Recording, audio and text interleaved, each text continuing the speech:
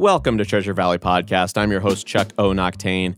It is mid-October, and we've nearly reached the end of the year. Finally, we're nearing the election. I've already mailed in my ballot, and after doing so, I felt relieved. There have been so many decisions I've had to make since the beginning of this seemingly never-ending year. Which news source do I follow for accurate information about the pandemic? Do I wear a mask everywhere I go?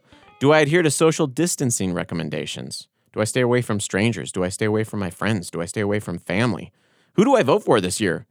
Is a third-party candidate really a bad vote? Do I send my ballot in the mail? Or do I vote in person? What should I have for dinner? Do I need one more beer tonight, or should I stop and drink water? At least I know the answer to that last question is rarely ever the water. Anyway, I had decision fatigue. I felt like I'd been struggling and straining to make the simplest choices because there seemed to be just too many decisions to make and too many factors to consider, and my brain wanted to throw up. But after I voted, I felt the long finger of choice retreating from my brain's proverbial tonsils, and I relaxed just a bit. That's when I started to think about why decisions can feel so taxing, and I have a hypothesis. First, let's talk about the process of making decisions. How about we make one right now? In order for the decision to have any difficulty, though, it needs to have more than one variable. If I were to ask, would you rather have $20 or $30, and this wasn't some sort of trick, I would hope that any rational person would choose $30. That's what a decision is. It's a rational process. We remove ourselves of as much subjectivity as we can to come to the best conclusion on what option will give us and or the people we care about the most benefit. This must be why we get tired when we get bombarded with decisions. We are put in an endless internal struggle that becomes psychologically exhausting. We only have so much capacity for objectivity. But wait, is decision-making only about objectivity? Let me give you a different example. Let's say you have two friends call you, and they both invite you out to dinner and drinks, or in for dinner and drinks, or for a virtual dinner and drinks, or whatever you're comfortable with in the current COVID scenario. I'm just trying to give an example, and it's tricky with day-to-day life being a bit strange right now, so let me change it up a bit. Imagine it's a year ago, it's Friday night, and you have two different friends that invite you out for dinner and drinks. They both invite you out to an equivalent bar/restaurant, an equivalent distance from where you are. The only difference is that one friend is always spunky and full of energy, and the other is usually relaxed and conversational. The odds of the night going late with the spunky friend are higher than the relaxed pal. Which friend do you pick? Now really think about this scenario for a second. There's a variable I'm not mentioning. How was your day up to the point of the invites? Was it complete garbage? Let's say it was, even though in retrospect you shouldn't be complaining about a garbage day from 2019. All right? But let's say you had a terrible day. My bet is that you would choose the Friday night scenario that would make you feel better, whether that be to sit and chat about it or to tie one on, go out, and party the night away. The decision at that point is clear because your emotional state is clear and the pathway to feeling good is transparent. Well, guess what? It turns out that emotions aren't just part of our decision-making process. They are completely necessary. At least that's the hypothesis of neuroscientist Antonio Damasio. And I'd like to believe that hypothesis. In addition to the previous example, he has collected even more evidence. Damasio had a case that he writes about. It involved a man he refers to as Elliot. After a brain tumor damaged a portion of the frontal lobe of Elliot's brain, his life fell apart. He lost his job, his wife, and he was unable to function. But if you were to meet Elliot, you would guess that there was nothing wrong with him. The damage to his brain didn't lower his intelligence at all. His face wasn't droopy on one side. He was able to move and walk completely normally. Somehow, those around him came to the conclusion that Elliot had become lazy. Being a scientist, Damasio investigated further. After spending some time with Elliot, Damasio realized that Elliot could not make a decision to save his life. When given choices for lunch, Elliot would weigh pros and cons endlessly. Hours could pass, and he still wouldn't be able to decide. The other observation that was made about Elliot was that he seemed removed or detached, almost unemotional. Damasio investigated other cases of individuals experiencing severe indecision and found that similar areas of the brain were damaged in these people. Elliot and these other overly hesitant patients had damaged the area of their frontal lobes that connect to their more primitive brains.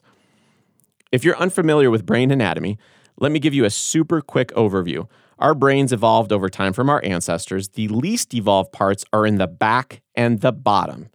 Those parts control our automatic responses such as heart rate, breathing, fight or flight. This is the primitive brain. The front part, right above your eyes, is thought to hold our consciousness, our complicated thought, our humanity. In short, if your brain were a Tootsie Pop, as you ate it, you would be slowly dissolving the most advanced part, and when you got to the Tootsie Roll center, it would be like a lizard's brain, highly reactionary with few plotted actions. And when you ate that, the stick you're holding would represent an unconscious being breathing with a heartbeat. Anyway, so Elliot lost the connection from his whimsical, emotional Tootsie Roll center to his highly logical candy crust. The candy crust is where we make those decisions. The result? He had no emotional input in his decision-making process, which in turn made it nearly impossible for him to make any decisions at all. He couldn't weigh important decisions from mundane decisions. All had equal value and all had infinite possible criteria to weigh. I mean, think about how many decisions we make effortlessly, but when you really analyze these simple decisions, they have countless factors. I'm coffee shopping. Do I buy Starbucks coffee or Peet's coffee? Well, right now they're the same price, but normally Peet's is $1 more, so I guess Peet's is the better deal, but even though it's a steeper discount, the bag is 1 ounce lighter, which makes Starbucks the better deal by weight. However, I usually like Peet's coffee more than Starbucks, so maybe it's best to buy the slightly smaller bag at the same cost. Oh yeah, the bag. Starbucks comes in a nice silver bag. The Peet's bag is brown. Also, the Peet's bag has more air on the inside, whereas the Starbucks is vacuum sealed. I think air in the bag can cause the coffee to oxidize and not taste as good, but I guess if the Peet's bag is filled with an inert gas, it wouldn't oxidize. Also, the date on the Peet's bag shows it was packaged more recently, which means it may have less oxidation anyway than the vacuum-sealed Starbucks bag because that one was packaged a longer time ago. You can see that no one in their right mind analyzes purchases this meticulously, but Elliot did, as well as his other brain-damaged, non-emotional peers, which to them made decisions exhausting. Let's talk about decision fatigue for a moment. I'm sure you've heard of it. It's the idea that as you make more and more decisions, your decisions become worse and worse or harder and harder because you're exhausted from having to make so many choices. The effects of decision fatigue were best illustrated in a 2011 paper titled Extraneous Factors in Judicial Decisions. Researchers reviewed over 1,100 parole hearings from 8 different judges. Long story short, what they found was that judgments in favor of the parolee were not best predicted by the evidence presented, but by whether or not that judge had just returned from a break. The first hearing of the day had about a 65% chance of getting paroled, whereas the poor sop who saw the judge right before lunch had a near 0% chance of being let off. The next person, after lunch, his odds went back up to about 65% again. Keep that in mind next time you want to argue a ticket in court. Get that first appointment of the day. So, do judges get tired of making so many decisions, or is there an emotional explanation? Well, according to neuroscientist Damasio, Elliot wanted to avoid the decision-making process because it was stressful, so maybe these judges just quit caring at some point. They are no longer in tune with their emotions, so it's harder for them to make a choice and it's easier to go with the status quo. You're in jail, let's keep it that way. For the record, people tend to favor inaction when they have to overthink. If you want proof, look at organ donor volunteer rates by country. If you want to know which countries have the highest percentage of citizens that agree to become organ donors, you don't need to know anything about that country's culture or its level of national pride. You just need to know if that country has an opt-in or an opt-out system. Here in the US, you check a box to become an organ donor on your DMV application. That is an opt-in system. We have much fewer volunteers than in Belgium, which requires its citizens to check a box if they do not want to be an organ donor. They have to opt out. Well, whether we're fatigued or don't care, or whatever chemical change that happens in our brains that causes us to overthink or underthink decisions, at least we can take solace in knowing that those choices we make stick with us. Whatever our reasoning during that process, we can later reflect upon it and explain it to others because we made that choice consciously, deliberately, and took factors X, Y, and Z into consideration. Actually, that's not true for most of us either.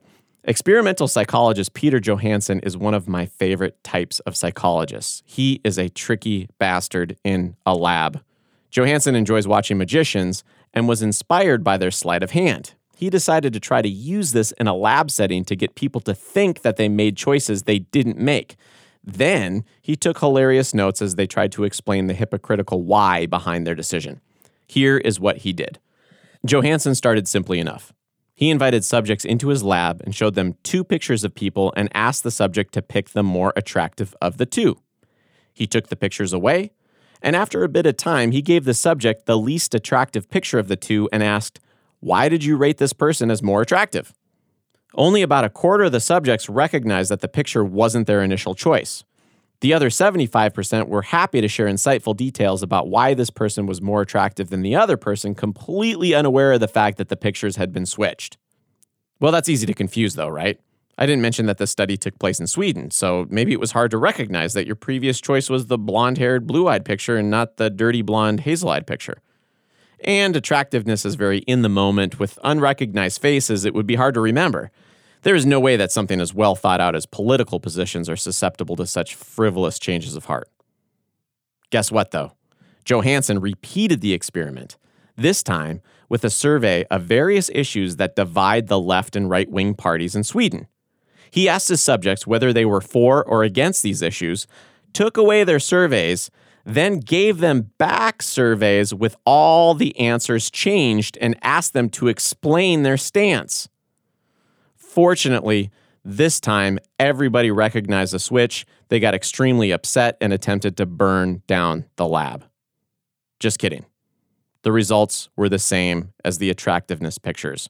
Most people didn't realize their answers were switched, and then they began to argue the positions that were opposite what they initially said they believed in. So, what the hell is my point showing how our decisions are ultimately so subjective, emotional, and incoherent? I don't have one. It felt good to talk about. I'm just a living bag of meat reacting to my emotions, trying to enjoy as much time as I can before I become a dead bag of meat. But even when that day comes, I'll feel good about it because I checked the organ donor box and hopefully a piece of my meat will get moved into somebody else's meat bag. By the way, I just want to bet that I could end a podcast with the word meat bag.